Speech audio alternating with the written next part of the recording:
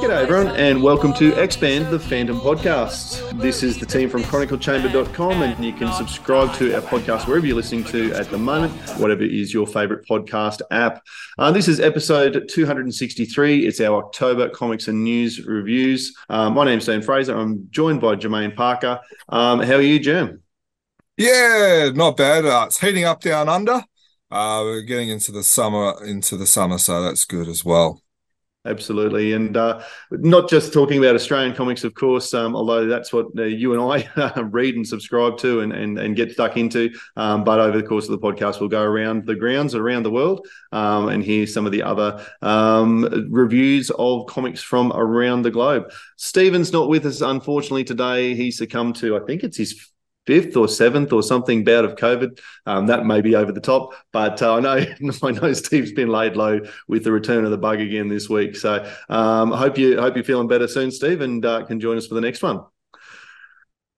All right. That said, we may as well get stuck straight into it, Germ. It's a Sunday morning where we are, and we've got lots of things we need to get done this afternoon. So let's look into the Frew Publications issues. And this is the first time we've come together for a comics and news episode since the release of the 75th anniversary issue, which was issue 1952. We went into a really deep dive on that in a previous podcast if you'd like to go back. But the next issue that came out, 1953, features a sequel to the second part of one of the stories that was in that issue. And that, of course, is the second part of The Kiss of the Devil by Peter Anderson and Giancarlo Caracuzza. What did you think, Jerm? It's good to see it in colour for a start. Not often we see a regular issue in colour. So, yeah, enjoyed that. Yeah, look, agree. I'm really enjoying Giancarlo's work in colour. I think this is his daughter, Flavia. I think she does a great job in working with her dad's style of the colours. It reminds me... There was a lot of nostalgia in reading this. There's obviously the Rocketeer theme. There's the Easter Islands. There's the underground things. Remind me of a Tintin comic. Style of the art has a real European feel to it, which makes sense because all creators are actually from Europe. Yeah. Look, I had fun. There's the lead femme fatale is a likable but not a memorable bad person. So, of course she gets away at the end, which means there's the possibility of her coming back. There's the main Sterling investigator kind of reminds me of the clumsy sidekick in a sense, but I quite like him. Yeah. Sorry. Oh, okay. I did not. I thought he was hopeless. I know what you're saying, clumsy, but my goodness, he literally goes, "Oh, I've got a prisoner. Let's walk down the steps and get knocked out." And boom, I've just walked myself into the trap. He didn't even sneak in. He just wandered down the stairs and got his head hit. So yeah, but it's not the only one. Looking at page 13, and then there's a panel that got his adventure quota of being knocked at the back of the head as well. But look, it was fun. In reading part one, I was unsure where this was kind of going and if it was going to be just a second part and that was going to be the end of it or not. Well, I would like to see Sterling come back, fumble his way into another adventure down the track and bump into the Phantom as well. But no, look, I had fun reading it. It's not a heavy read in the sense that it's not trying to solve world peace or trying to, break up the war in Ukraine or Second World War or anything like that. It's a fun adventure comic where you can have a little bit of a laugh, you can read it, enjoy, and then you can get on with your life. And sometimes those are what you want. Yeah, absolutely. That's surely that is what you want from your comic books, isn't it? A little bit of escapism. I thought Madame Destine is one of the better femme fatales we've seen in quite a while, and I feel like we were in a bit of a chat with Peter, and I think that he actually wrote this 2 or 3 years ago, I think, and I think it was even longer than that. I think it was like 6 years ago from memory. Yeah, right. Because certainly in chatting with him, he was like, "Oh, I can't really remember how that went." No, it gets published. But no, full credit to him for creating her as a really engaging character, and the way that Giancarlo's drawn her. She's quite a sexy young lady, and brings that sort of appeal to the comic as well. And I'm sure there'd be lots of 14, 15-year-old boys who pick this up and go, you know what, I might start reading Phantom comics on a bit more of a regular basis. So, as you said, she does get away in the end. We don't see her disappear. And of course, I'd probably prefer to see her back before Jim Sterling, to be fair. Yeah, fair enough. Let's do a bit of a shout out to, this page. If you're on YouTube, we're going through the comic. But this is page 26, 27, 28, and 29, which has a big aerial battle with Rocketeer style jetpacks, which, look, I actually recently rewatched the Rocketeer maybe 6 months ago, and I enjoyed it, remembering back to that and remembering that, and then reading this, and it was, it filled you with some, fuzzy feelings, and sometimes that's what you want. Yeah. It was interesting, wasn't it? What felt like little shout outs to those sorts of influences. You mentioned Tintin. There's certainly a scene where they're going into one of the Easter Island statues that's very reminiscent of Tintin stories.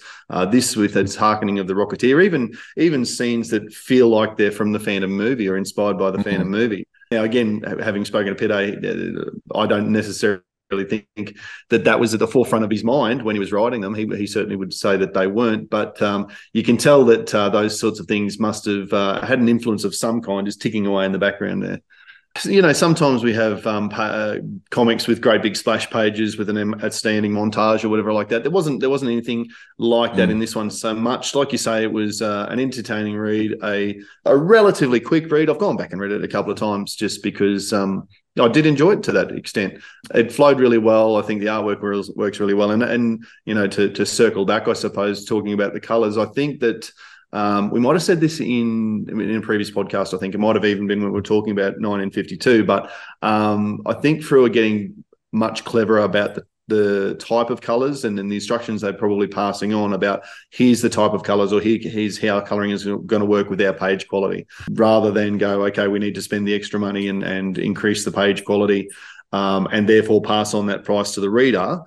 Just being a little bit cleverer with the colours that they do use on the paper that we can all afford, sort of stuff. So, well, you raise a good point. So, 1953, which was all colour, that was $5.95, where the regular black and white one is $4.40. Now, this is Australian. Obviously, New Zealand's a little bit different, and currency's a little bit different, but that's $1.50 extra for colour, which is not a good price range.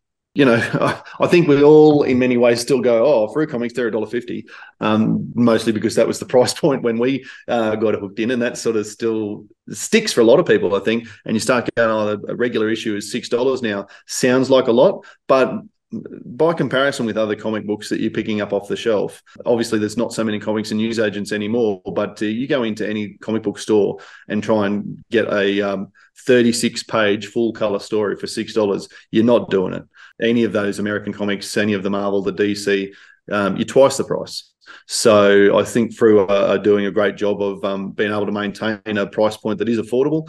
Cost of living, prices and inflation notwithstanding, we see that all over the place. But, for the bang for your buck, I think they're doing a great job. The cover's probably, we didn't mention the cover. It's, I guess, just a highlights package of everything that's inside. And it is interesting, I suppose. I just talked about Splash, but it's the inside, the first page of the book is it's almost like you did two drafts of the cover and then they picked one for the outside, one for the inside. Okay, so question, which one would have you preferred to be the front cover, the inside page or the actual front cover? Probably. I actually like the inside page personally. Yeah. They haven't left the room as much for the banner up there, so maybe that was part of the reason why this one didn't get chosen. But yeah, I would agree. I think the one that was actually page one would have worked just as effectively, if not more so, as the front cover. Yep, I agree.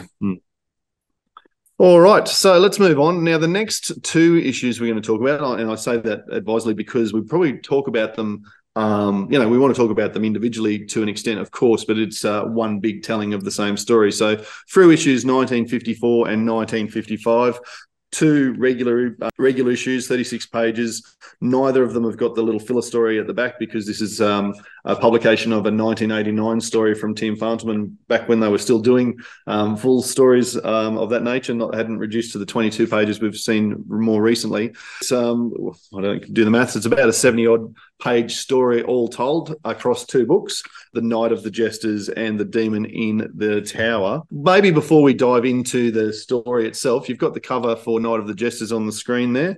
That's by Jeremy McPherson.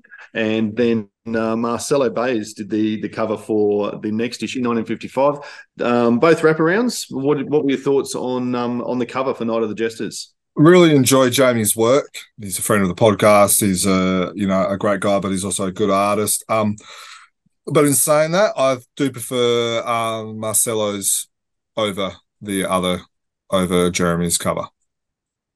Yeah, fair enough. I like and you've got the front cover there. I do like the glow up, and that's Thomas Mason's colouring work on Jeremy McPherson's artwork. The glow up that the Phantom has with the moon coming in over his shoulder, and the way that that works for him. And then the back covers also features a fairly large moon and a very classic. I just really like the way that Jeremy McPherson portrays the Phantom's face in particular, and he also gets the proportions of the body just on for mine. But that said, I agree that Marcelo Bays's cover for 1955, and we'll bring that up later, but it's probably... Well, it's very dynamic as well. And I think this is only Marcelo's second cover, I want to say, even though he's done cards and that sort of thing. I think it's second. I think he's done a couple more. I think he's done maybe 3 or 4, but yeah, he hasn't done many. Okay. Well, it's good to see him. Good to see him in the brief as well. All right. So, Night of the Jesters. If we start with that one, as I said, this is from 1989. Has never previously been published by Frew. Has not been published in English before. This was back when Klaus Ramouthy was still Michael Thierry's, or was using that pen name. Must have been towards the end of his run, because I sort of thought that was just the 80s, and this is 89, as I said. And the art by Jamie Valvey. Where do you want to start talking about this one, Germ? We made a little bit of fun on our social medias about the Phantom and his preservation methods. A little bit of chuckle from a couple of fans. A priceless document, and then he opens up a glass cabinet in the middle of a damp, dusty skull cave, and then holding it with his hands. So it's a little bit funny, but that's probably a discussion for another day. I really enjoy Jamie Val's artwork. It's dynamic, it's bold. Bad guys are always ugly. Like, you look at the villain, and they've got the sharp edges on the beard and the eyebrows and stuff, which makes them look demonic in a sense. So you know who's the bad guy, who's not. It's a lot like Wilson McCoy.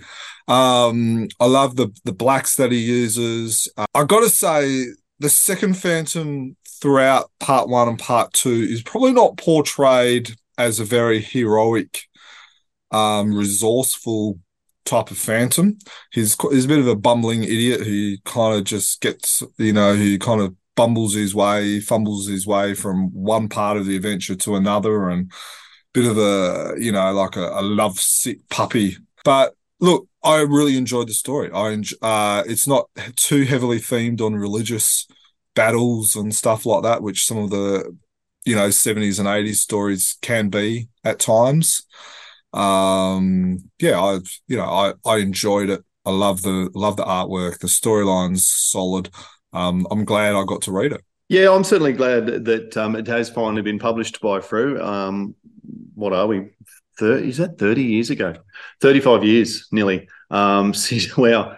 Yeah, I'm certainly glad that we've got to see it. I can understand probably why it wouldn't have been published during what Jim Shepard was doing in the 90s and early 2000s. It had a bit of a different focus, and it's not one of the stronger Ramirthi or Tierra's stories. I wouldn't have thought. The artwork, I agree, is spectacular, but the way that you've characterised the actual Phantom there, I think you're spot on. He really does just sort of. He just is through the story. He's not really taking control of the action at any stage, which is more like what you'd like to see the Phantom doing. He gets drawn along by other characters more so, and he's not a great, he's not a great detective in this one, trying to unfold and see what happens. He gets presented with information as we go through. There's a lot of different vested interests, and the whole story centers on these two different princes trying to take control of a chest of Leonardo da Vinci's and get all of his really cool designs and that sort of stuff. But and they, each of those two princes, have actors, well, literally actors, or a performance troupe, or other spies and that sort of thing working for them. It gets quite complicated. But the Phantom never solves any of that himself. He just sort of discovers it when someone tells him about it, as much as anything. So I thought that was a weaker portrayal of a Phantom character. Yeah, definitely agree. The fight scenes are great. The action scenes, like the Phantom jumping through the air. There's some great action scenes. It reminds me of watching like a Three Musketeers type of movie where you've got these agile people with the sword fights, with the jumping, with the flips, the horse tricks, and all that type of stuff. And it's just, oh wow, like it reminds me of that when I read it. I think it highlights that across the two parts, it highlights that you don't want to be a bear. Back in medieval Europe, doesn't turn out well for bears across the two comics. And it was, I think, well, that's an example, I suppose. That was something that was kind of repeated across the two, in terms of the little side bar with a bear. I did feel like there was a few things that they went, Ramirthi as Tierra's went back to maybe a little bit too often. He liked, for instance, and we don't want to do lots of spoilers, but the hanging cages in the Demon in the Tower. He went back to that multiple times, and it was almost the same action sequence was just repeated. And I really liked the up in the air type stuff. But we also saw that in Night of the Jesters with the tightrope walking and that sort of thing. So it did feel like a little bit he kept going back to the same well of ideas a little bit too much for mine. I would have liked to see a bit more variety as that unfolded. I actually wouldn't mind have seen a little bit more of the tightrope type of stuff, because like we saw a lot of it in the first one. So maybe the Phantom could have picked up some of it, some skills there, and then have had to use that in the second one, in the Demon of the Tower. Now, for those who are on YouTube, we've kind of flicked through and we're now onto the Demon of the Tower in here. There was still that avenue for maybe some more tightrope type of adventures, the acrobats jumping, but that would have required the Phantom to be in a little bit more of a Phantom and not just a bumbling nobody. Correct. Yeah. Which would fix the problems that we already talked about as well. So, and it's interesting, like I mentioned before, that there's not one overarching title for these two stories. They are a part one and a part two. But other than Felicia and the fact that there's keys, there's not really a lot of extension of the first story into the second story. You could read that as a standalone and never read the first part and not be you miss nothing really in terms of that continuity of a story. Especially with I would say the recap was really good. Yeah, that was done well. Which kind of helps it. Yeah, it does. It does. But you probably wouldn't miss much even. As I say, you certainly didn't need to read the first one to enjoy the second one. The whole purpose or the center point of the adventure, which was this chest and the drawings inside, and they're still fighting for the drawings 50 years or 20, 30 or whatever years afterwards, that was a bit of a, don't know the right word, but it was a bit weak. Hmm. Yeah, I guess it's an interesting one because the premise being that there's this chest that Leonardo da Vinci has designed. So, of course, it's impenetrable, except unless you've got all three keys to operate the chest turning at the same time, and the three keys get separated, and these two princes are trying to get them back together and acquire all the keys. Look, that right up, and sorry if this is a spoiler, but that was the absolute weakest moment of the story for mine. The Phantom is off to try and get being sent from one prince to the other to try and get more keys. And he's thinking on the journey, oh, no one knows that I've got a key. Haha, I've got something up my sleeve. He walks in to see the second prince, and the first thing he says is, right, I've got a key. Well, play your cards close to your chest, man. What do you think's going to happen if you walk in and say, I've got a key? They're going to take it off you. That seemed like that just seemed like a ridiculous thing for him to have done. He seemed very green and novice, like even at the beginning of the part one where he got attacked by those bandits. Now, when I think of the second Phantom, now obviously, I've read a lot of the stories because I did it with the Phantom Bible and all that. But even before then, I think of the stories like the Battle on Malta and some of these other Carrie Leppinan stories and Elf Granberg stories, where this story just doesn't seem to match with the second Phantom of what I've read in previous Phantom stories. That was one thing I wanted to ask you, actually, because obviously you've done a power of work on creating that Phantom Bible, and I'd certainly encourage anyone to follow the links from our website and check that out. When you pick up a story like this, then, and it's 35 years old, and it was written by Klaus Ramerthi, someone who knows the lore of the Phantom inside and out as much as anyone.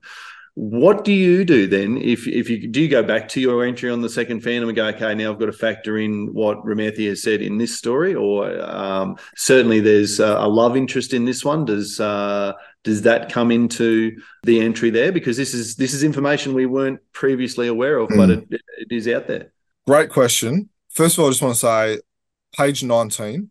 Great artwork on that one. That's on the screen. But getting back to your question, so this is the description I've currently got. Had a difficult relationship with his father for the first 10 odd years. After Marabella left the Deep Woods to rule, she took the second Phantom with her. Eventually, he wanted to follow in his father's footsteps, which saw the start of his training and a great relationship. Interestingly, in the second Phantom also had a poor relationship with his own son, which was the third one, which ties in with the third Phantom running off to school. Lee Falk accidentally had the second Phantom marry his mum. We won't go into too much details about that one. Team Phantom Man has had two different women marry the second Phantom. In one story, Team Phantom Man, they say he married 4 women. So in knowing that, I was intrigued where the end of this story was going with Felicia. Yep. Only 2 have been mentioned in stories. And then according to what makes the most sense is Anne is the mother of the third Phantom. And then I've just said maybe best having just 2 wives with Elena and Anne, his only wives. And then some characteristics. So I'm just going to read this out, and then people can, as they've read this, they can see whether we need to adjust the second Phantom description due to this story. Blonde hair, had a temper like his dad, swore the oath at 18 or 19. He has a half-brother.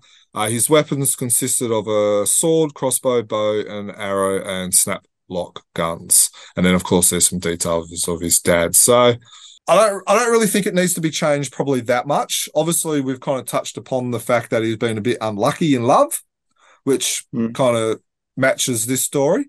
In my opinion, this story, the way he is portrayed as a bumbling idiot, which I think is a fair enough assessment, is probably a little bit of an outlier compared to the other stories I've read. But in looking at a panel like this, of 19, where he thinks quick on his feet, he jumps off there, then he grabs it.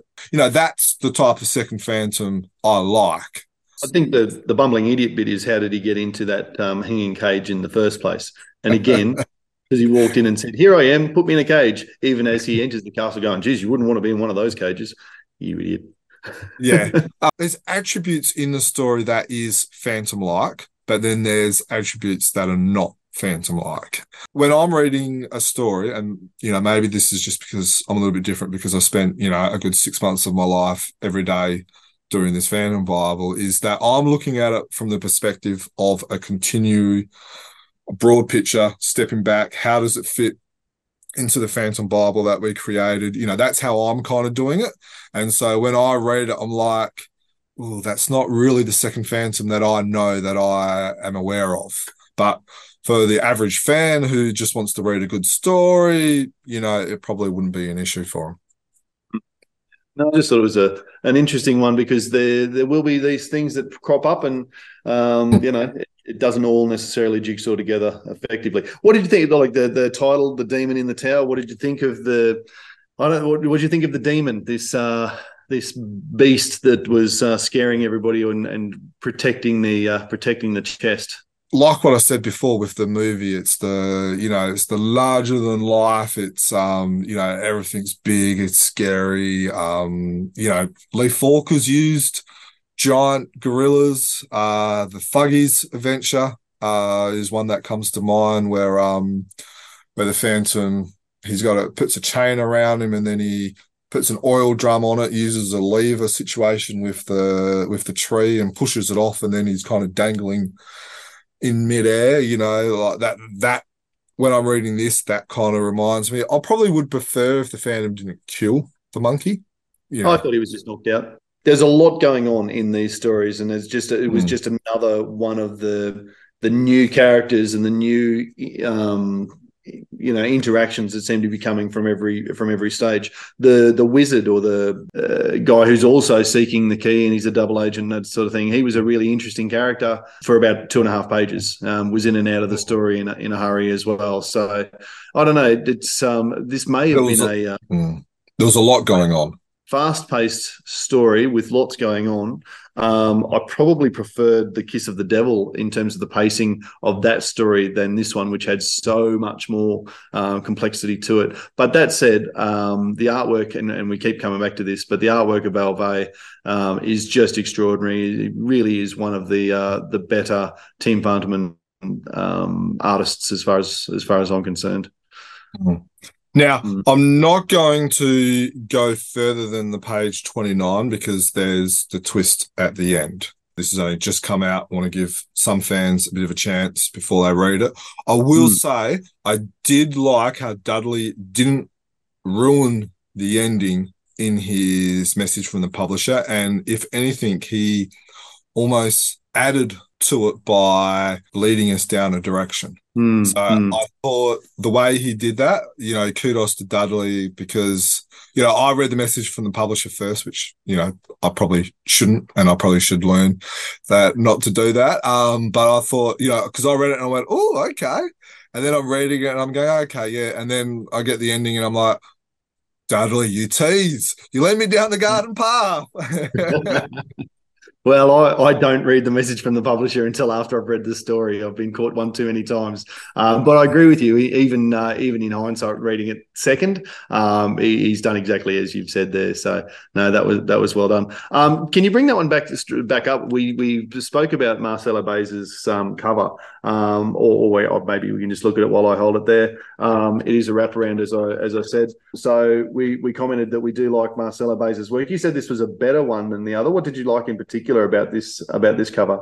The depth that he created with the larger than life sword in front of the Phantom, which he's drawn the Phantom's arm and the sword bigger than everything else, which kind of gives you the idea that it's in front of everything. So there's that depth. He's got the little spiral happening as well, which we learnt about when we were talking to Alex. Trip.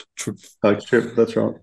So, you've kind of got that spiral. I like how you use the bad guy with that evil looking face and stuff like that. Bold, it's in your face. And then even with like the shadows of like the black silhouettes of the horses and stuff like that with the gorilla in the background. It's funny, when I first picked this up and got this out of my subscription envelope, At first glance, I thought, wow, this is a very different style from Shane Foley that I'm used to, because the Phantom's face for mine had a big. It reminded. I just thought it was a Shane Foley cover, and then the more just a Shane Foley face. But I was like, it's not quite what I usually see from him. And then twigged that it wasn't Shane's. The more you look around the rest of it, you go, well, hang on, Shane would not draw his damsel like that. That's a different style, and you see the signature down there. But no, I just thought it was interesting that the actual, literally the face of the Phantom, I think it certainly had a lot of. But gee, I really like the way that that's done. He's a very chiseled face. He's a strong character there, and almost a little smile on his lips as he's wading into action. Dan, just before we move on to the giant size, we're talking about Marcelo Baez. This is actually his third free cover. Like you said, that he has done a few posters, prints, and cards and stuff. So his first one was 1766. If you're on YouTube, you will see a screenshot of that. And then there was 1890. Also has a damsel on the front cover. So Marcelo's got a style.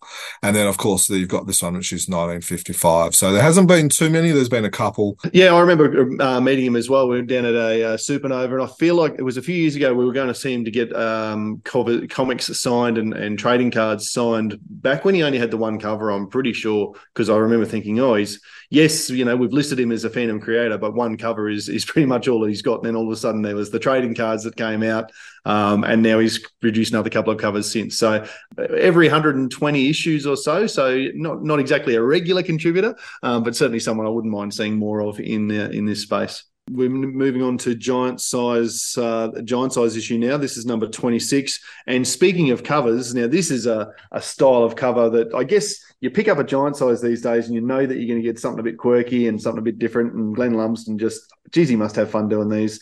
But I really enjoyed the front cover of Giant Size Phantom 26, a different style with the Phantom sitting comfortably in his lounge chair, reading the Bengali Times, all excited because it's this might be a little poke at News Corp and Australian newspapers with wow, we've got special comics sections starting in the Bengali Times.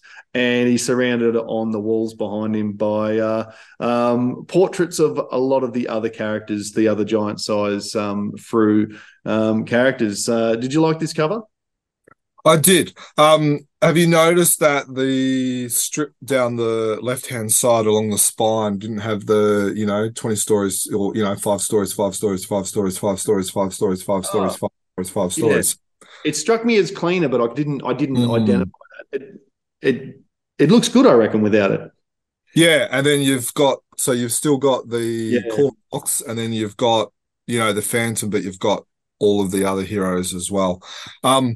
This panel here of the Panther flying the airplane, from memory, the original of this had a different character. I'll include screenshots, so for those on YouTube, you can see what I'm talking about.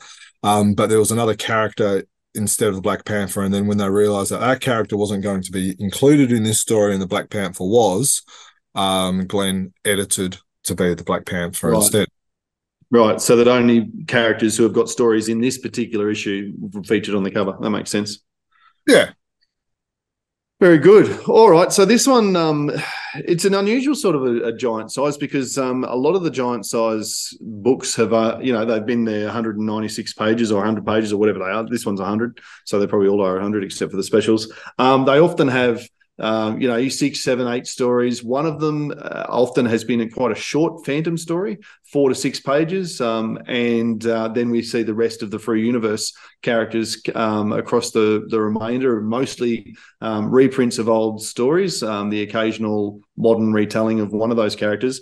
This one's a little unusual in the sense that it's only got six stories. Only 3 of them are those other Frew characters. Well, primarily. There's a bit of crossover, obviously, but my point being that 3 of the 6 stories are actually Phantom stories, which is a much higher proportion than usual in the giant size. Is that something you'd like to see continue, where we see more Phantom stories in the giant size, or is it a place that really should be seeing a lot more of the others? I like it. You get your 3 reprints, your classic reprints from the 50s. You get a Cy Barry or Wilson McCoy or Raymore type of story, which keeps the Fawkes happy. And then you have some little fun crossovers, which we've got two of. So, in my opinion, this is the ideal giant size formula to use. Let's have a look at the Phantom stories. So the frame up is the first one. Giant size do tend to lead out with the Phantom story, and we've got a lengthy Phantom story on this occasion. Let me just check. 17 pages. Which is one of the longer ones, as I said before. The frame up, which is Lee Falk and Cy Barry. It's been a long time since I've read the frame up. What did you think of it as you touched into it again? Dare I say, this is probably the better story of General Babubu when he returns. I actually enjoyed this one better than a lot of the other ones that we've seen afterwards. The whole son marrying, the daughter, enjoyed that.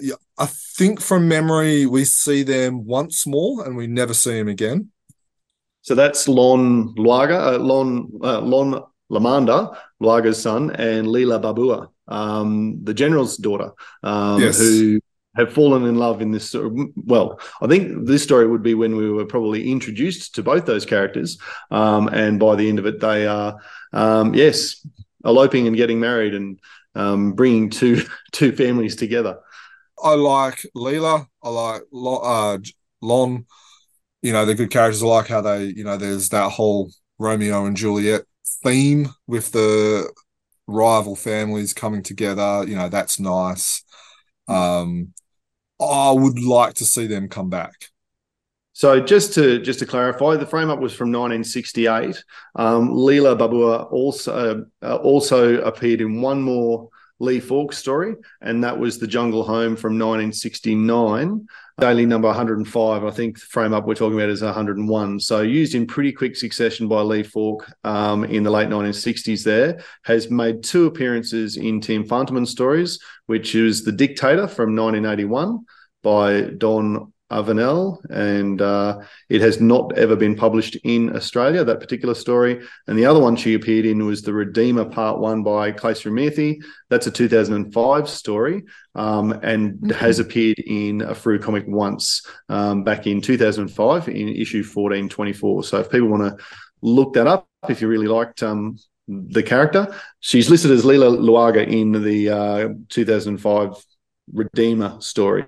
So clearly acknowledging the marriage with Lon, who also appears in that story apparently. So we'll have to do a bit of research and dig that one back up. So they have appeared a couple of times, but you're right. It's there's certainly, depending on how Claes Murphy left them in 2005, hopefully he didn't kill them off, and they could come back into it, particularly now that Lamanda is president again across both universes. The artwork's great. This is Cy Barry's in his element here. Diana's gorgeous. It's and I do love dipping into these classic ones. And so for the people who will say, "Oh, Frew shouldn't be doing reprints of old stories," I've already read this story. Not everybody has, and even those of us who have, it's fun to dip back into them again. And I don't know about you, but you probably do this a lot more often than I do. I very rarely go back and have the time to go back and dig out an old Lee Falk story or any other reprint from previous Frews and find that in the collection and go, I really want to read that particular story. Just doesn't happen as often as I'd like. So when it's presented to me, and it's not overdone, it has not been published in Australia since 1998 previously. So 5 times in total now. It was in Frew issues 380, 540 and 721, then 1998, now 2023. So it's been a while between drinks, and lots of people may not have read this at all yet. And that's why I think the giant size is a perfect avenue. Those who want to read the reprints or the reprinted stories, the newspaper stories, are generally likely the ones that want to read the giant size Sir Falcon and the Shadow and stuff like that. So whether Frew are doing this on purpose or whether they're not, I think they are, but I think they are trying to create 2 titles, one for the newer, fresher fans, which is the newer stories, the color, and then for the rusted old fans who might not have as much money, who don't want to, buy a comic every second week or something like that. You have your giant size. which gives you a little bit of, your newspaper stories, which gives you your nostalgic feel. Take that point and run with it in a minute. But just on that nostalgia feel, I did enjoy at the end of the story, as published in Giant Size, they also included the "Did You Know" section about which I think must have been published in the that issue 1187, which was the 1998 annual, as it happens. I reckon that would have been published on those pages as well. And I appreciate that Dudley made the decision. He could have absolutely put an ad for the trading cards or for the 75th anniversary comic book or something across that instead. I like that he included that, because I did enjoy those in the 90s. The Did You Know panels, this still tells us here's a bunch of stuff that have been identified as items in the major treasure room, for instance. So just those little bits of phantom trivia, cool to see those in as well. I completely agree. And that, these type of things spawns the idea of, doing Chronicle Chamber, doing the Phantom Bible, the social media posts that we did and all that. We loved that as a kid. And because we love that, we're doing it from today's version of that with our social media posts and stuff like that. So nostalgia is one thing, and certainly Giant Size is a scope for that. But also we've got Shane Foley's become quite a regular. I've already talked about him a little bit earlier in the conversation, but Shane Foley's become a bit of a regular in the Giant Size with his crossover stories, his new stories, and this one is a crossover between the Phantom and Sir Falcon. Is an interesting one. 2021, Shane Foley has put this story together and sent in to Frew. So it's taken a while to get from his drawing board to our lounge rooms. But an interesting story with Sir Falcon coming to the Deep Woods after writing to the Phantom to request a visit because he wants to find out, he wants to deep dive into the Phantom's chronicles to find out what happened with his own ancestors, who he says in here were nowhere near as good at record keeping as what the Phantom lineage has been. What did you enjoy about this story? I enjoyed everything, and the beauty about what Shane is doing is by putting these characters with the Phantom, whether it was Scorpius, whether it was this or whatever, it has helped me have a greater appreciation for the Shadow, for Sir Falcon, for the Phantom Ranger, and all that type of stuff. And so that's why Shane Foley and some of these other creators need to continue doing it, because of stories like this, I actually give a stuff about Sir Falcon. Being frank. Wholeheartedly. There's not actually a Sir Falcon story other than this one. There's not an original Sir Falcon story in this particular issue of Giant Size, but I'd have been much more likely to go flip back and then read that Sir Falcon story if it had been sitting there as well. So it does give you that bit more information about the character and more likely to go and read their stories, I think. Yeah. I just want to quickly say before we get onto the story, Shane Foley's Skull Cave reminds me of, is it the Thing from Fantastic Four? Yes, I can see that. Yeah, it's. I always do enjoy seeing different artists take on the Skull Cave, and I think Shane has made a pretty good effort at going, well, what would a natural rock formation that kind of looked like a skull, how would that fit? And I like too the fact that in the background there you can see the Bandar village, and everybody how they live together in the deep woods. One thing that he's done, which a lot of artists don't do, is he's actually drawn the cave near Rockface. And we're spending probably too much time talking about a quarter of a panel here, but a lot of artists do flat land and then they just do this little blob. Yep. And whereas Wilson would have been one for that straight up. So yeah, where naturally a cave would be kind of like coming out of a valley wall or something like that. So I just thought that was just intriguing how he did that. And just to finish on that, also the scale that he had of the Skull Cave and the tiny little characters coming up to that huge rock face in the cave was pretty cool. The story itself, as I said, tells the story of Sir Falcon looking for information about his own descendants. His own ancestors. He'd have to talk to Old Moz if he wanted to find out information about his descendants. He's going to the Chronicle Chamber though. He wants to find out information about his ancestors. That's a fairly typical trope, I guess, in the history of Phantom Stories, where they dip into the Chronicle Chambers, and then the story that we actually are told comes from one of those books. So in terms of the story of the seventh Sir Falcon and his alleged suicide, the current Sir Falcon trying to find out the truth behind all of that, all of the politics and the scheming and that sort of thing that was going on in England back in the day. What did you make of that story, Jam? I loved the concept of an ancestor being framed for something, and then that stain being a legacy battle to try and clear his name. It works great here. What's actually interesting is that I can't remember the story, but there was, I think it was the 9th, 10th, 11th, around that era, there was and it wasn't an actual a Phantom story exploring that. It was just like a mention where he was framed for a murder and then he escaped. It was a regret of his that he wasn't able to clear his name. And we haven't actually gotten a story on whether the son cleared his father's name or whether he went back and cleared his name or anything. But reading this reminded me of that. And it's like, it's an interesting concept we haven't really seen explored with the Phantom. And let's face it, the Phantom has the ability for that because there's 21 past generations where you can have, you know, the Phantom being framed for something. And so I like how Shane is exploring that concept. I enjoyed the fact that it gave me insight, and maybe this is just because I haven't read enough Sir Falcon, but it gave me insight into the fact that this is also a legacy character, but one that everybody knows about. It's not that no one thinks he's immortal, and the son is the same as the father, etc.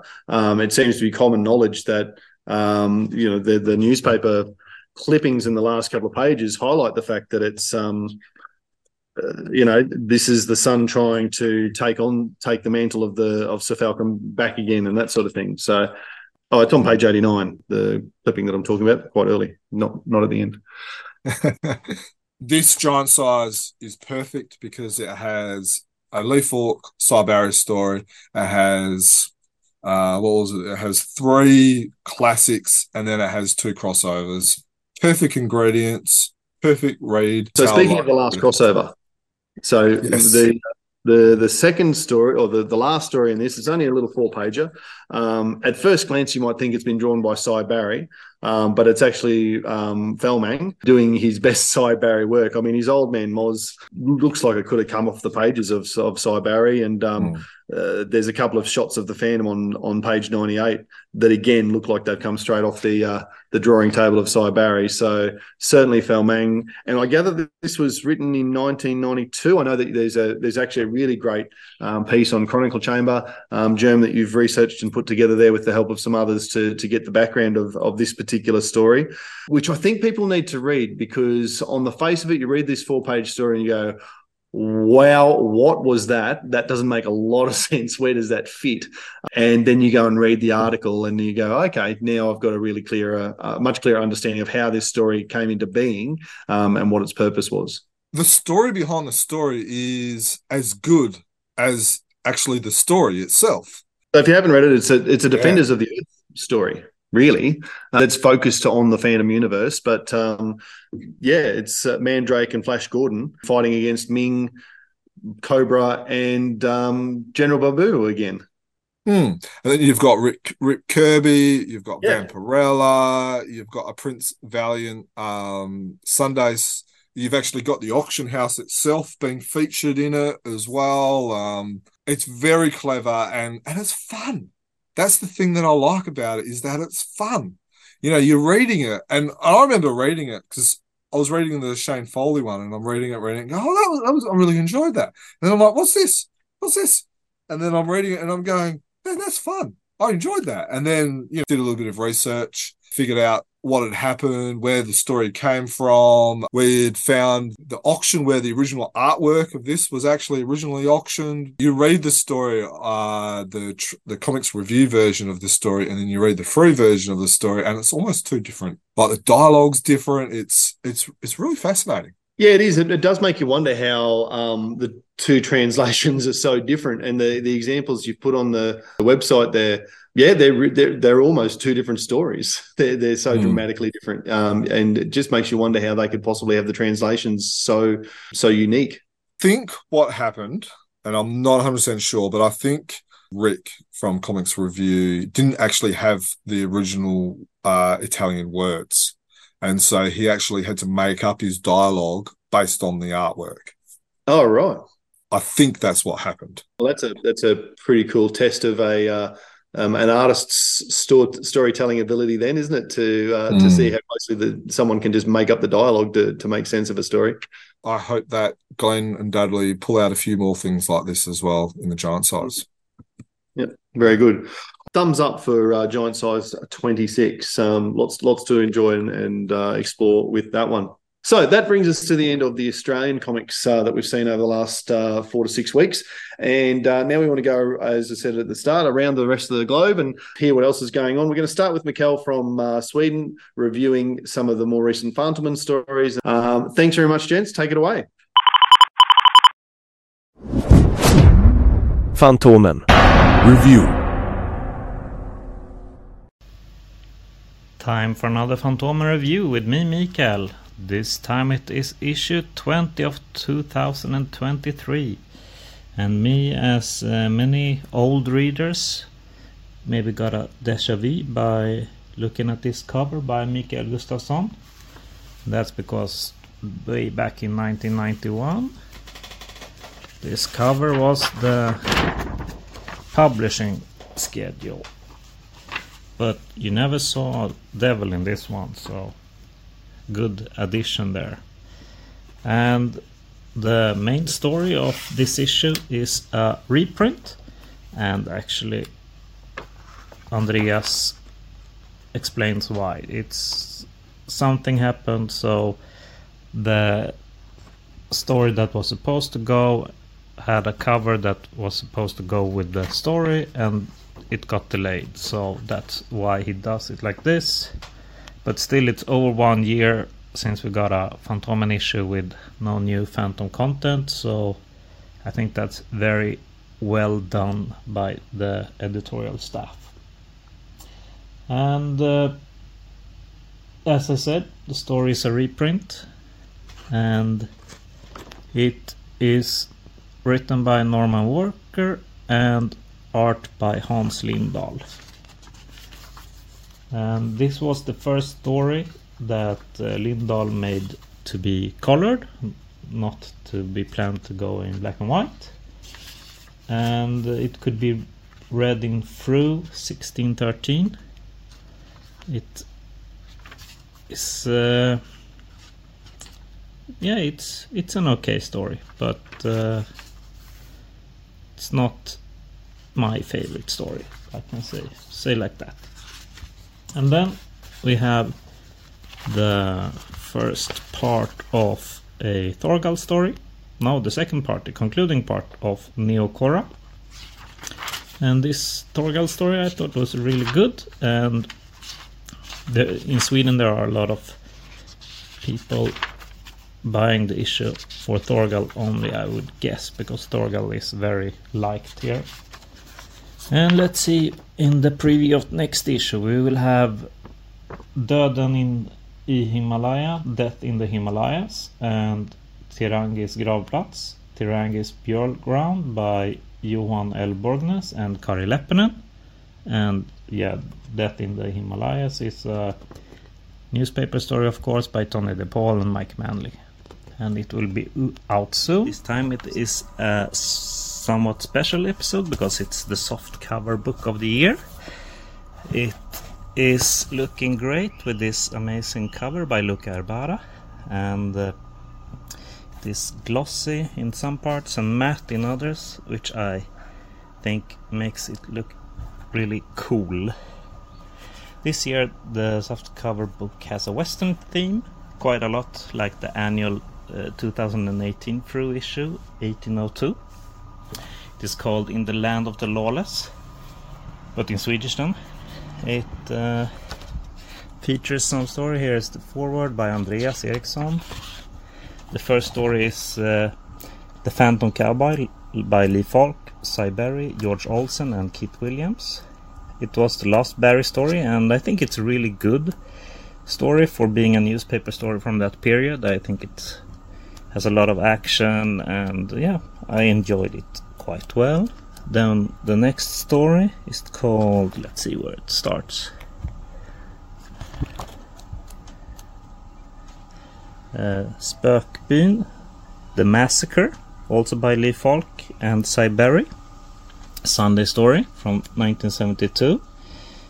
And we see some supernatural elements, but not too much. I think it is a lot, but I think it's done in a good way, so I think it's okay.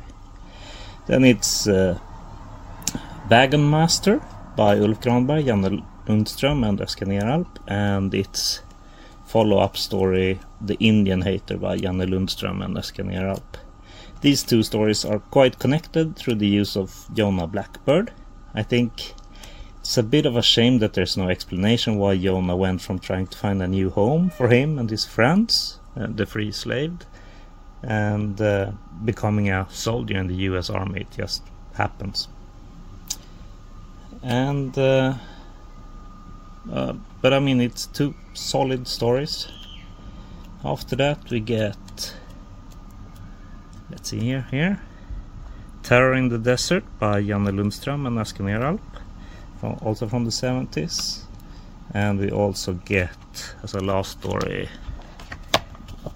Badlands by Oskar Neralp, both text and images. And I mean, this is the first Swedish publication of this story. It was first published in Kissel-Maske and then in Fru, and now this basically Swedish story comes to Sweden. I think that's quite fun, and we see the 17th Phantom getting married with Mary and how they meet. My final thought as this book as a whole is that this is probably my favorite of the softcover books of all they have done, because the theme is so much stronger than the other ones, and I think that makes it more likely that I want to re-explore it, because the themes in the other ones have been quite loose. And I hope the following books, I hope they continue doing these books, and I hope they also have this strong theme as this one. Happy phantoming. Righto. Thank you very much. Always good to hear what is going on in the rest of the world and the way that their stories are being presented to readers. Jim, it's come to that time of the podcast, though, where we need to talk about the dailies and the Sundays. There's been a bit going on in the last month or so in both the Daily 264 and the Sunday. And I'll look up front, I haven't been able to keep as much track on these as I usually am right across the Sunday, but the Daily is sort of I've only been able to dip into that every 2 or 3 days. I feel like I'm losing track of that one a little bit. So I might need you to fill me in, because suddenly Savannah's back in the deep woods. Kit Jr.'s back in the deep woods. Have we had a time shift? Have we missed some? Have I just missed a whole bunch of panels, or what's going on with the dailies? This whole ending of, the Phantom's been shot. The Phantom thinks, this is it. He's going to die. And it was almost anticlimactic, where I'm expecting something big to happen or to shift. And then the Phantom just goes, oh, let's just get up and we'll just walk out. And it's almost like, what happened? Is it not as bad? Or so, I'm certain I can still walk. No need to sit on the ground as I did in the prophecy. Let's walk. And so it's almost a little bit anticlimactic that the prophecy has changed enough. Yeah, I take this as the Phantom's done enough things in response to hearing Moz's prophecy that to bend the future a little bit. And he couldn't change it. He still got shot, but it just meant he didn't get shot quite as bad, and was able to walk out. He still got hit in the same place and all the rest of it. But that's how I've interpreted it. Yeah, and that's how I interpret it as well. Some beautiful artwork in here. Let me just say that the artwork is amazing. I did like this little bit here just where Savannah's like, oh, Bubba having to walk, and then the Phantom's like, well, he's probably actually ahead of us where we are. We're actually taking the slow route, being on a horse. Shows the strength and the ability of the Banda. So I did like that little moment. We're talking about the journey home, which is that's the end of that story. And now we've got a new story, which is still part of the overarching arc. So this is the journey home, and we see, which turns out to be Kit, sporting a full beard. And so I was confused as well, hang on, he's gone in the Himalayas clean shaven, a man, but still boyish. And now in this, he looks mannish. So I was confused as well, what's going on here? And then you've got this interaction with Old Man Moz. Now, maybe I'm reading too much into this because I know Tony DePaul always has little moments where he likes to trick us and make us think and stuff like that. But this interaction makes me think that what Old Man Moz saw and what Old Man Moz wrote for Diana and the Phantom to read makes me wonder if they're actually the same prophecy. So I wonder if Old Man Moz saw something and then he made it worse, like went to the extreme of dying, the 22nd Phantom becoming a vigilante, never returning, Diana leaving, and then the Phantom marrying Savannah and continuing the line of the Phantom through her, was like the extreme where it's so that way the Phantom had to do something, that way Diana had to do something and bring the Banda to help. And so the extreme made up story has made the future change, if that kind of makes sense. Yeah, perhaps. I hadn't thought of that, to be honest. Where you're got on screen at the moment, which is sort of 23rd of September, towards the end of September, Kit and that interaction with Old Moz. Did that wrap up? Because I feel like I must have missed something there. Old Moz just walks away, and like he's been really adamant he needs to know the exact time that Kit left the Mountain City. Nothing happened there? That didn't... No, nothing happened there. And then Kit's wandering around and the whole village is deserted. That's because they're all off in saving the Phantom from Rhodia. So no, so maybe I didn't miss as much as I thought. I'll look forward to coming back again, which he won't. We've got, the 21st Phantom is okay. He's injured, but, he's okay. Diana's happy. Nothing bad is going to happen to him at this stage. So that kind of makes you think like, okay, the history has changed. And then you've got this interesting dialogue between Diana and Savannah, which reminds me of some interactions between Diana and the Marshall twins. Some of her reactions with the Marshall twins is kind of like where I get this is where this is going. Savannah's happy. Obviously, she doesn't know about the possible future of her shacking up and marrying the Phantom. But of course, as any person would, if you know it's a possibility, you would look down at them and not be completely happy to see them there. I really like, and you've already mentioned Mike Manley's artwork, but he does great action sequences and all the rest of it. But I think one of Mike Manley's real strengths, and it must come from his work on Judge Parker, I think, the way that he can have these talking heads sequences. Geez, he gets some great expression on Diana's face in particular in these sequences. Just the interaction of the people. It's just talking heads in a sense, but he comes at it from different angles. The expression he puts on people's faces makes it more engaging than it otherwise could be.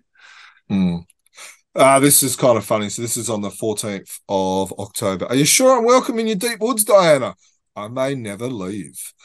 And it is clear, like through the thought bubbles that we're seeing of Diana's, then that she obviously has read. We know that she's read Moz's prophecy, but she's saying here, well, that would never follow through. That could never come true. So I was really gratified, and this was only yesterday. That's the most recent daily strip. I was really gratified to read that because I was like, well, in my head, Diana would never leave the Phantom no matter what, because that's that's their relationship. And it's good to see her reiterate that there. I'm unsure whether it's going to kind of tact and we're going to see like an unwarranted, butterfly effect of the future because they've changed the future, or whether it's just going to wrap up the series. So I'm intrigued where this is kind of heading. And I think what I said earlier about feeling like I'll lose in touch with the story, as you flick through that then, I probably actually haven't, but because I've dipped in a little bit, and each time it seems to be a different scene. It's Old Moz, it's Kit coming home, it's Savannah, it's the refugees, it's the Admiral.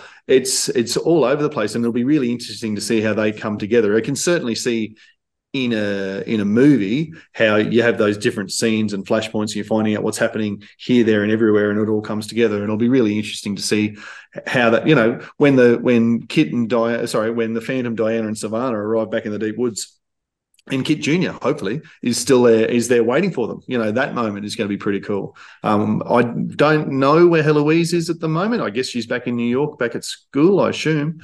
No, she's in Morristown with Cardia. Remember, they are studying there. Before this happened, Diana said to the Phantom that Kit is going to marry Cardia, which is the daughter of the Nomad, right? Mm-hmm. So now you've got Heloise and Cardia in Morristown.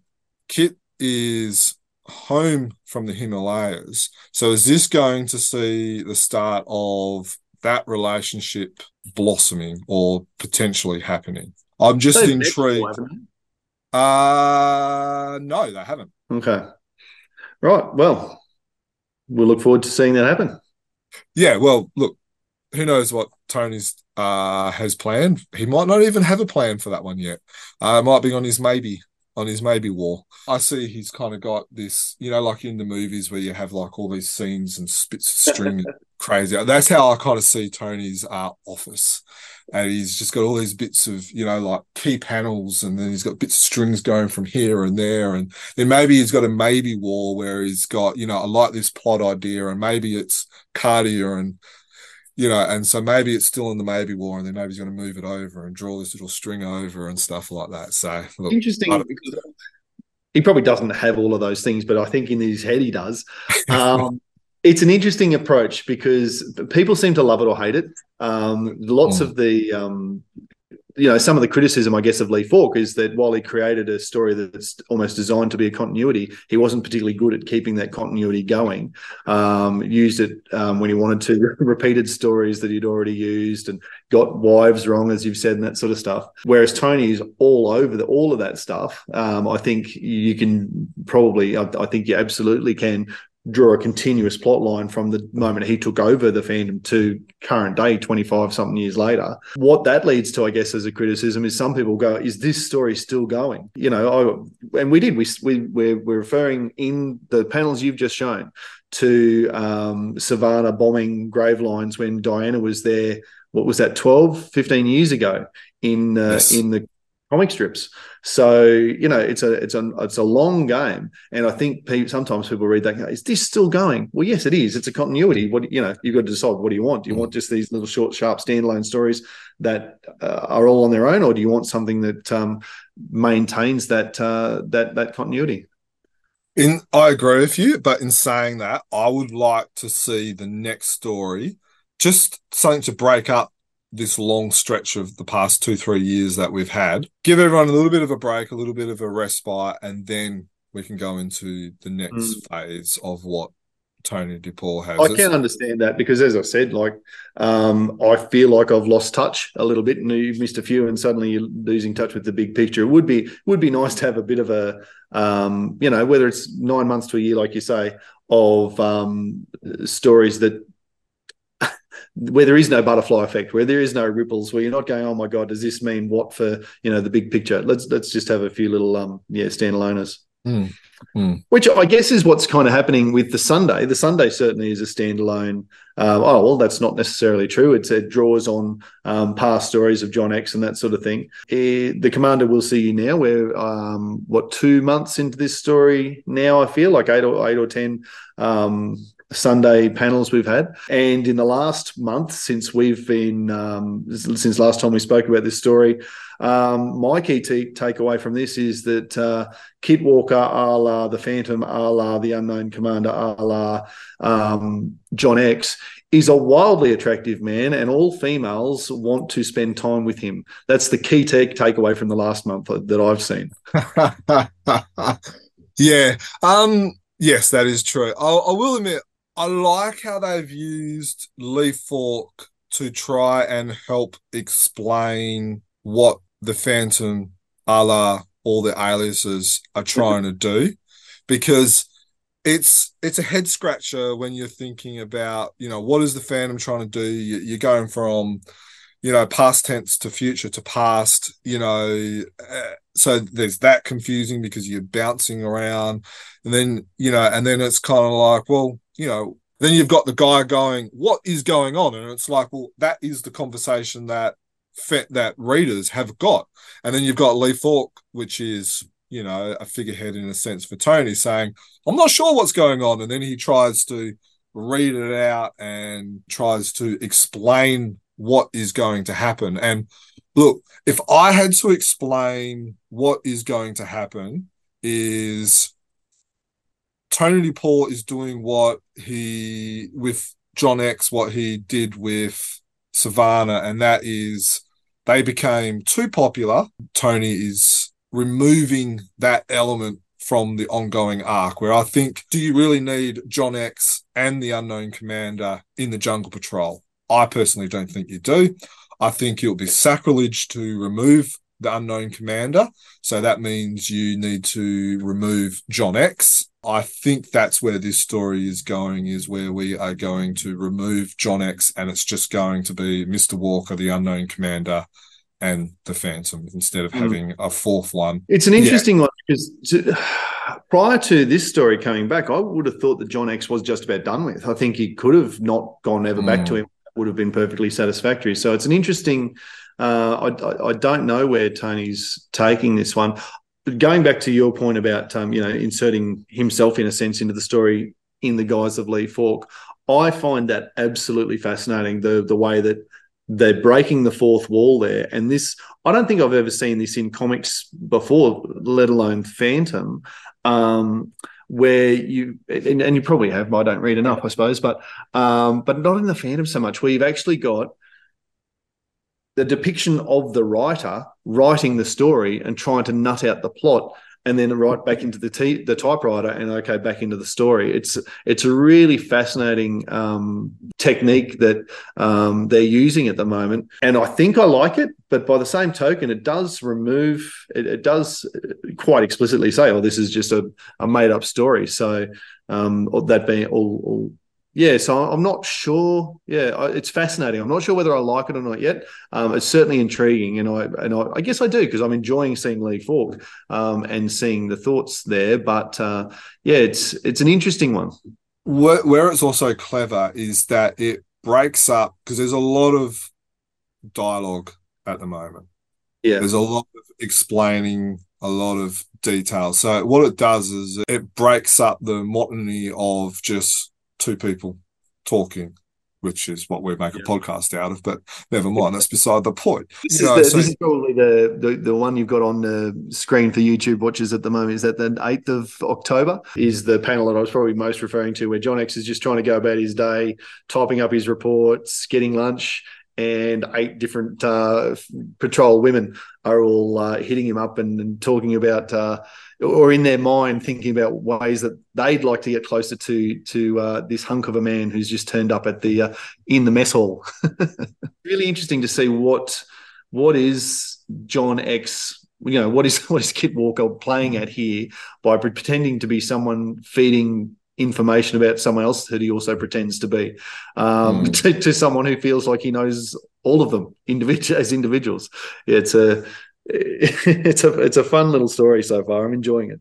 So I wonder, we've seen a bit of a tease with Mandrake, the Phantom saying, you're not Mandrake. And then the Sunday after, where is it? There's actually a picture of Mandrake. So I wonder if that's a tease that we might see Mandrake in this story as a bit of a crossover.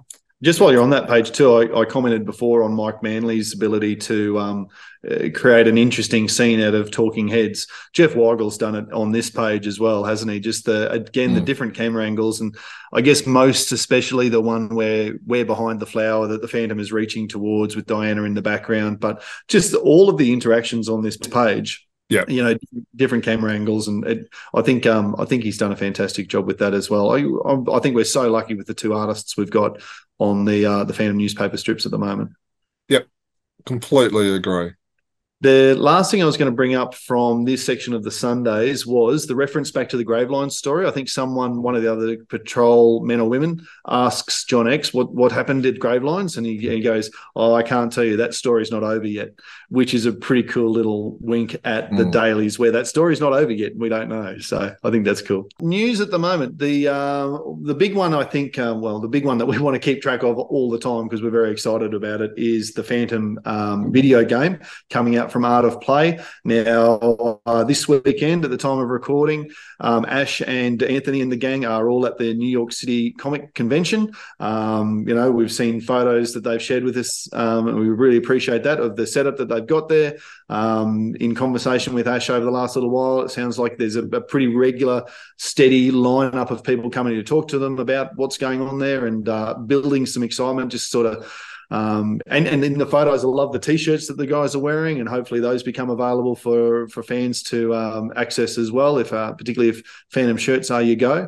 We're looking forward to hearing more about it. One of the next few podcasts in the very near future, we're hoping to get Ash back on to give us an update, bit of feedback that he can share with everybody about how the convention went, where things are up to. He's talking about trailers and playable demos. We've seen hard copy blank or proofs of the boxes of the game starting to come out as well. So there's a bit going on in that space. We can't be far away from the Kickstarter launching, so looking forward to that one. What are anything you want to add to the Art of Play stuff at the moment, Germ? Keep an eye on our socials and website. If you do have specific questions, email them to us at chroniclechamber@gmail.com, because look, we'll be able to, if we get a good question, we'll be able to fire them off to him when we talk to him. Yeah, absolutely. Great call. Another way that we should be getting in touch with Chronicle Chamber and getting involved in podcasts, coming up the website, Chronicle Chamber, together with David and Cy Barry, most importantly, are hosting an online studio sketch. Now, fans may remember that we've done something similar to this in the past, where artists get on and spend some time with drawing live and answering questions from fans. This one is scheduled for the 4th of November New York time, so that is a Sunday morning in Australia, and you can go to the website and check the date, the time converter, the meeting arranger that's there to see when that's happening live in your part of the world. And we would really encourage people to buy a ticket for this one, because it's going to all going to charity. Buy a ticket, get involved, and join us live for the podcast. These are always fun, Germ. They are. When was the last time an average fan who cannot afford a ticket to go to America to a comic convention where Cy Barry is can actually sit in their living room and watch Cy Barry draw? Not only is there Cy Barry, there's Lou Manor and Jeremy McPherson, who both have international Phantom credits. Lou's done covers for Moonstone, for Frew, for Shatki as well. Then you got Jeremy McPherson, who's got Frew credits, also comics review credits as well. So you've got, 3 highly credentialed artists who are going to be doing drawing. So while you join us on a Zoom call like this, they draw. There's going to be a screen above them to see what they're drawing of the Phantom. And then if you attend it and purchase a ticket, you then go in a draw to win one of the drawings. So, for $30 US, you get an experience of a lifetime. And then you also are in a one in whatever chance it is to get one of those drawings yourself. Know that the time might not be suitable for every fan, and we do apologize ahead of time, but obviously we had to find a time that suits Cy Barry. we want to do more. We've already started thrashing around some ideas of maybe doing another one with. We would love to get maybe some Australian or maybe even some Swedish European artists as well to do another charities studio sketch session. So if you've got any suggestions for that, or if you're a creator from Australia or Europe or something like that and you would like to participate, get in touch with us, chroniclechamber@gmail.com. Yeah, I just wanted to note that the charity that the funds are going to support is the Jimmy Fund, which supports the fight against cancer at the Boston Dana-Farber Cancer Institute, a charity that's been chosen by Cy Barry, special for him, and he wants the funds to be able to go to that one. And it was also Cy who reached out to Lou Manor, certainly wanted Jeremy McPherson on board. So in terms of how the artists have come together, Cy's chosen them. It's his party. He set the time, as you've said, Jerm. We need to make sure that it's when it suits him, because at the end of the day, Cy's not getting any younger, and we need to make sure that we do everything that ticks his boxes. And being too pessimistic, we may not have many more chances to spend some time with Cy and watch him draw and ask some questions, that sort of thing. So it's a really special opportunity, and certainly encourage anyone to get involved with that one. Just go to our website, chroniclechamber.com, and you'll find the links to join up with that one. Other things that are going on in the world, in Bundaberg, very close to my part of the neck of the woods, actually, but like temptingly close. It's about 6 hours drive from where I live. Bundaberg in Queensland, Australia, are having a Phantom art exhibition that's going to run from the 18th of November through to the 4th of February next year. I'm definitely going to have to get up there at some point over my Christmas holidays. Would love to get up there for the grand opening on the 18th, but I have work commitments that I just cannot get out of on that day. I'm very much looking forward to seeing that. Now, Jeremy, you've already had the opportunity to have a quick chat with Shane, and we're about to hear from him, I think. Just wanted to touch base and talk to you, obviously, about this Bundaberg Regional Art Gallery, which is titled Phantom Off the Drawing Board. Could you tell us a little bit about this exciting exposition? I was approached a little while ago. I know the curator reasonably well. I've had an exhibition there before. And she just came to me and said about how they find a lot of people are quite amazed there's a phantom artist living in little old Bundaberg. And a lot of people treat artwork and comic artwork like it's a slightly magical process. And so she thought it'd be a good idea, knowing the Phantom is very popular, even amongst younger people who, they all know about the Phantom, even if they don't read him anymore. Well, they know people in the family who do.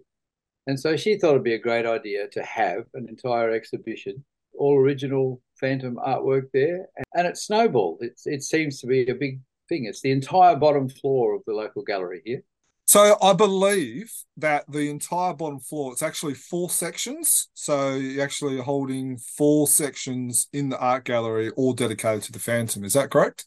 There is a lot there.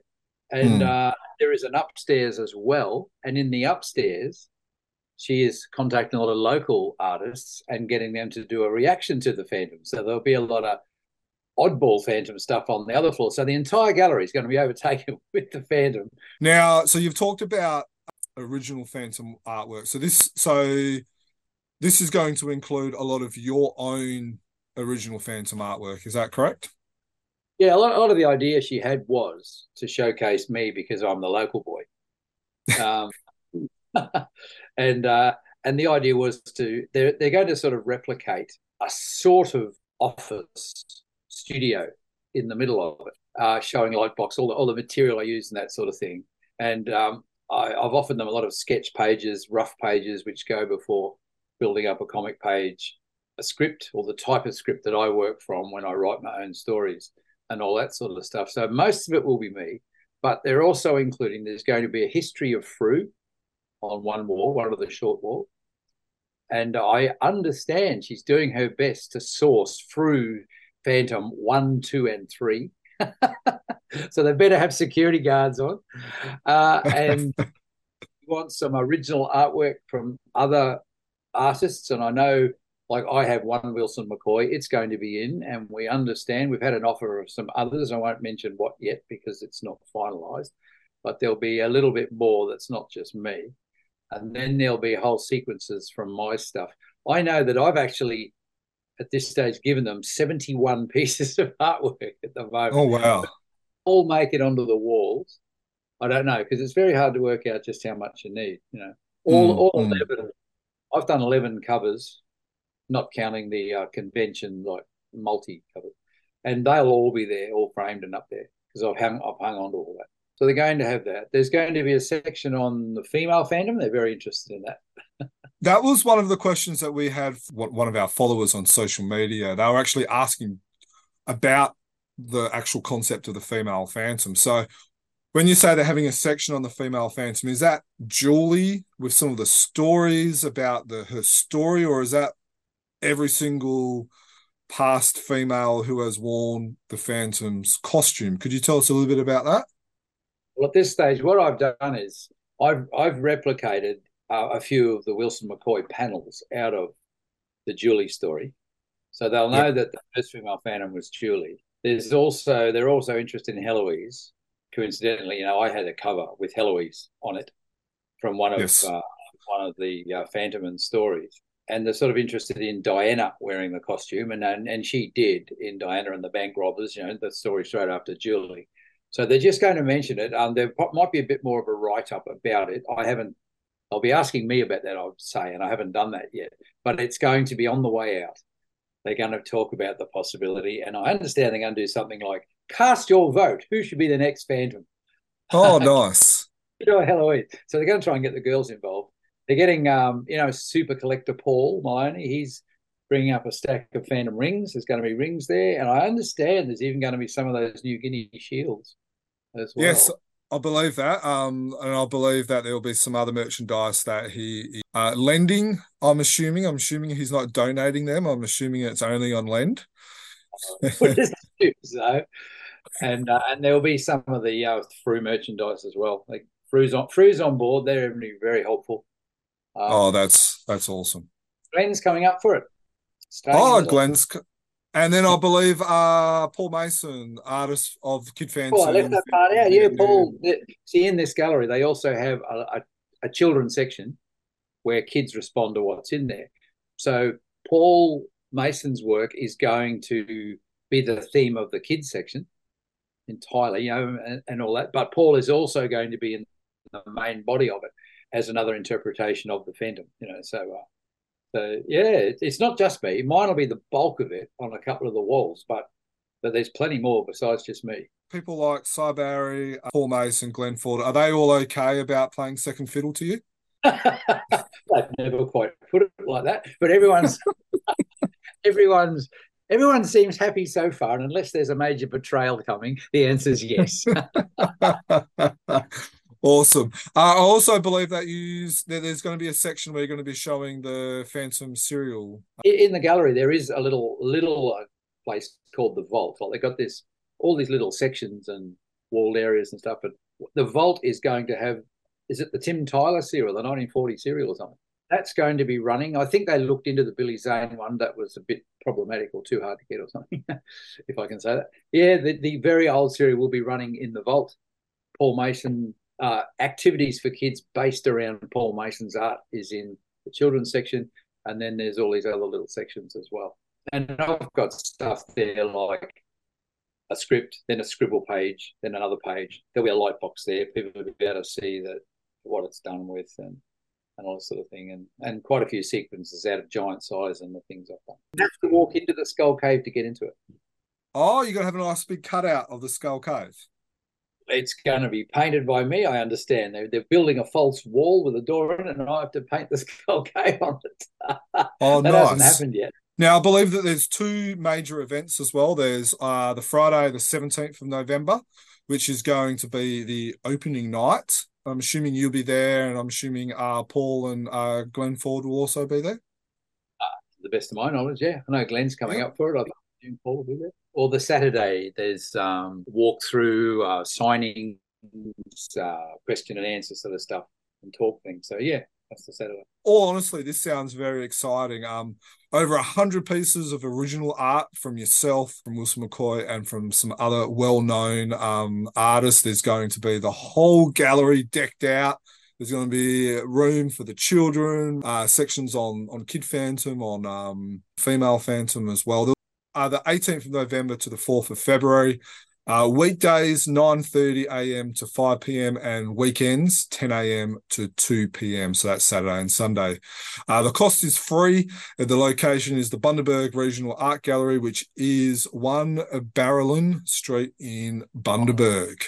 Barrowland. Barrowland. Only out of towners called Barrowland. Wish you all the best with this exciting expedition. Yeah, hopefully maybe we can even get Rebecca and maybe yourself on for a bit of a chat closer to the date as well. There we go. Sure. All right. Thank you for joining us. All right. So what was your key takeaway from that, Germ? Just how large it's going to be. There's like 4-6 rooms. There's going to be local artists doing their depictions of the Phantom as well. So I think that's important. Not only is it showcasing a national or international hero, but you're getting local artists who may have never picked up a comic, who are now going to pick up a comic, and then they might go, oh, actually, I really enjoy this. And, these artists may be artists from like pottery to abstract art to, realism artwork. There may be an artist who might even be good enough for free to be able to draw something. So there's that, and then these artists are going to see a local artist in Shane Foley, a local identity who can say, well, if he's now an international artist who's drawing comics internationally, his comics have been in Australia, have been in Sweden and stuff like that, there's a pathway for me to do that as well. So I think that's great. Even if you've been an ambulance driver for most of your career, it's never too late. And I was actually talking to some WA Perth guys this week, and they were like, oh, why can't it come over to WA or something? And I ended up just saying to them, I said, well, it doesn't have to come over to WA. You can organise something. And I really just throw that challenge out to anyone else who's saying, oh, why is it only going to Bundaberg? Why isn't it coming to my hometown or something? Bradley Peach did one in Albury Country, New South Wales. And, I know there's been others. Maybe if you've got a great collection, go to a local library, go to a local gallery or something and put the suggestion to them. Say, well, what do you need from us? Get a couple of fans together. What do you need from us to be able to do an exhibition on the Phantom? The beauty about Fruit is that they've got artists in all around. There's artists in Tasmania, there's artists in Victoria, New South Wales, Queensland, South Australia, even in Perth and WA and stuff like that as well, is go to them and say, I want to do something on the Phantom. What do you need from us? Because knowing a lot of people who work for local governments who want to do stuff like this, they want people to be able to help them. So maybe see it as a challenge. Maybe, let's see if we can have more Phantom in around the local governments in exhibitions and libraries and stuff like that. Have the conversation.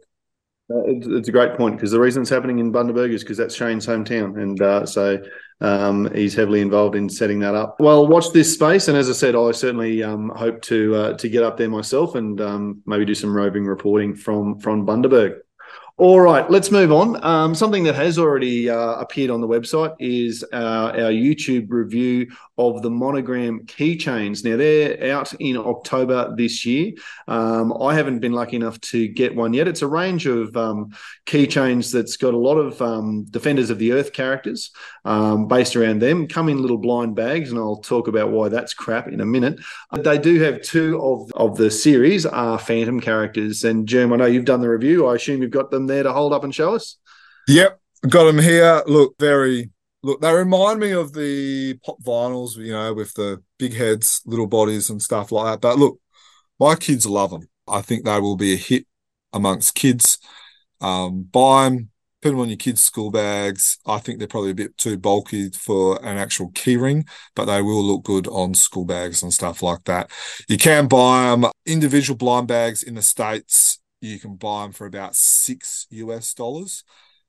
You should be able to find them on eBay soon. We've got links on our website on the review where you can actually buy the whole case. Why do you not like the blind bags, Dan? Tell me why you don't like the blind bags. Tell it to his face. Tell it to his face why you don't like the blind bags.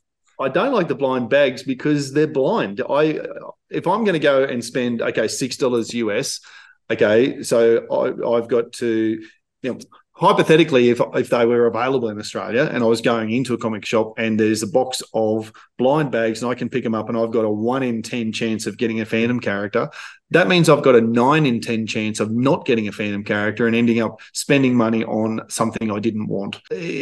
Maybe if the only way that I would collect these is to buy the whole box so I'm guaranteed a set. But it irks me, the idea of buying something and not getting what you want. And I think Steve would probably say something similar if he was here. He was lucky enough to have purchased some blind bags of the Boss Fight Studios figurines that came out, in the last 6 months or whatever it was. And he has sent us multiple videos of going, right, I'm buying one more of these blind bags. All right, here's the grand opening, here's the reveal. Oh no, I don't want this. So it irks me that you take the risk of getting a character that you don't want when why would you spend the money on it? So I'll wait till they're available on eBay and I can get exactly the character that I want because I'm a Phantom collector, not all of this other stuff. Yeah. Yeah. And look, it's a very valid argument, but I guess the reason why you do that is because for the shops, like if these were being sold individually like this, they would be ending up with all of the characters that no one wants, and then they've got useless stock. Well, why do I have to have the useless stock? Because then you'll go buy another one. Yeah. Well, I don't know. And instead of just buying two, because you go, I got the light purple and the dark purple, I'm happy, I'll buy two. You might end up buying 6 or 7 until you get the two that you're after. Yeah, probably. Really interesting because you said that kids love it, and I'm sure that they wouldn't. But kids are the market for things like blind bags. I remember buying, footy cards and that sort of thing. You collect the set, and you're going to end up with multiples, and that's okay. You're getting a pack of 9 cards for $3 or whatever it was back in the day. But I don't know that kids are going into shops to buy these. They're all characters. Other than the Phantom, they're all characters who don't really have any currency. Even the Phantom doesn't really have currency in America. It's been a long time since there was anything there. I'm not sure who these are pitched at. I wouldn't think that many collectors like the idea of blind bags because you're collecting things that you don't necessarily want. I don't think the kids who are the sort of market who might be okay with, swapping and it's too expensive and they're characters that the kids aren't really identifying with. So I don't know. I have a real query about the selling marketing technique of this one. I really like the look of the product as you hold them up there, and would love to have a couple on the shelves behind me. But if I could, I'd buy one and I probably would use it on my work keys or something like that. But I'm not going to take the risk of ending up with a bloody Ming. Yeah, all valid points. Look, at this stage of recording, I haven't found an Australian retailer who is supplying them. I expect there will be a couple like Pop Culture from Geelong will probably eventually stock them. I also believe that Minotaur in Melbourne will probably eventually stock them as well. So just keep your eyes out. Look, if you're a completist, buy yourself a box, and then that way you get guaranteed them, and then you might be able to sell your doubles to someone like Dan who doesn't want to end up with several Mings.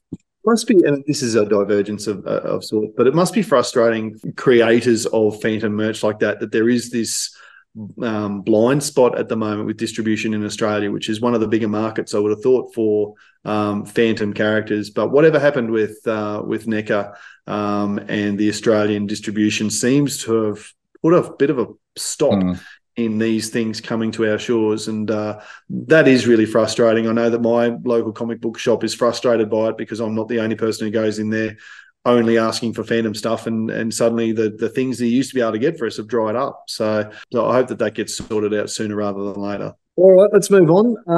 We talked a bit about the Phantom Art exhibition there, and Jim made a pitch for people setting up displays and that sort of thing. We do know that the Melbourne Comic and Toy Fair on October the 29th, that's a Sunday, about a fortnight from now, so still time, hopefully, if you're listening to this as it drops. Glenn Ford's going to go along and be available at the Melbourne Comic and Toy Fair. So I think Steve is keen to get along and what represents at that one. I don't think you'll make the journey over, Germ. Not unless you're paying for the airfares. No. Patreon would have to start just exploding for us to be able to get around and actually report live from these things. Yeah. Oh, maybe that's a goal for Patreon. Yeah. Meanwhile, luckily enough, Steve will be hopefully fully recovered and be able to be our man on the ground there. And he's certainly provided a bit of information which you can find on the website as well. So get to that one if you're in Melbourne or the surrounds. Now, a bit of an obscure one and something that you'll see in our Phantom Preservation project soon if you can't access it any other way.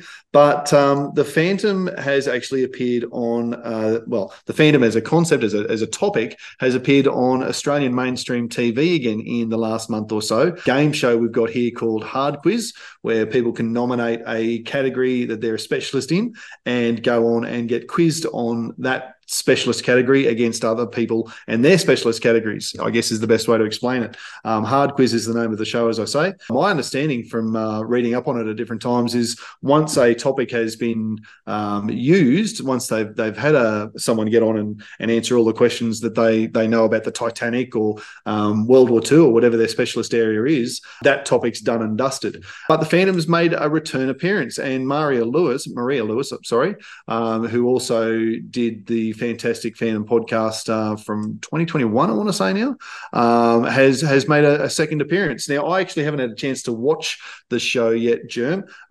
Without spoiling the questions or anything like that, what did you make of the Phantom coming again onto the ABC Hard Quiz show?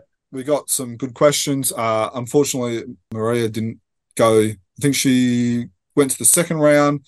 She didn't go any further than that. On our article, which are in our show notes, we do have the 5 questions. It'll be intriguing whether everyone got the 5 right. How did you? I assume you got the 5? Yeah, there was one that technically... Oh, is this a question where you know too much? Yeah. You had to guess yourself? Yeah. So there was a question like the oldest, ongoing publication, Frew, and then it had the question about Frew. But Frew's, there's actually a comic book series that is still being produced that was actually started before Frew. So the answer to what they were asking was right, but the way they phrased the question was not 100% correct. Like the real nuffies are going to, pick up on that. 90% of all fans would have not even picked up on that. Maybe 95, maybe 98. It's the true nerds that will probably go, well, actually, hang on. All right. Well, if you're listening to us and you're in Australia and you haven't seen it yet, then it will be available on iView at the moment, and that's a free account you can set up for yourself. But otherwise, we'll look to make it available to Patreons on our preservation project, and that'll be updated hopefully by the end of the day. So we'll see how that goes. There is another big bit of news that's brewing. We can't say very much about it at the moment. We've speculated around this sort of topic for probably as long as we've had the podcast, to be honest. But especially over the last 6 to 12 months, we've sort of hoped that something was brewing. We felt that something was brewing. The jungle butt drums are beating, but there's some very big news that's coming out soon. Just gentle little rumblings. But yeah, this is something we've been working on for, I would have to say, over a year now. This is something that we've been aware of. We've been, working behind the scenes and communicating. And it's not the TV show, which we've already announced, something else. So keep an eye on our socials and our website. And it's very exciting. And the video game, the TV show, this could be something else that just makes the Phantom bigger and better and hopefully more popular. All right. Well, it's been a big conversation. I sort of thought, we've only got 2 or 3 Phantom comics and there's not much to talk about. But as always, we managed to spin it out for an hour and a half or so. So 2 hours. Look, thanks very much to everyone for joining us today. I hope you've enjoyed the drive or the lawn mowing or the dishwashing or whatever it was while you were doing while we were prattling along and talking to you about all things Phantom. Germ, as always, it's been fantastic to catch up with you and spend a bit of time talking about our favourite comic book hero. What else would we rather do? Absolutely. Not mow the lawn or do the dishes, I'll tell you that. No, not at all. Thanks for listening, and for myself, happy Phantoming. Thanks very much, everybody. Happy Phantoming. The Phantom's always there, but you won't find the Phantom. He finds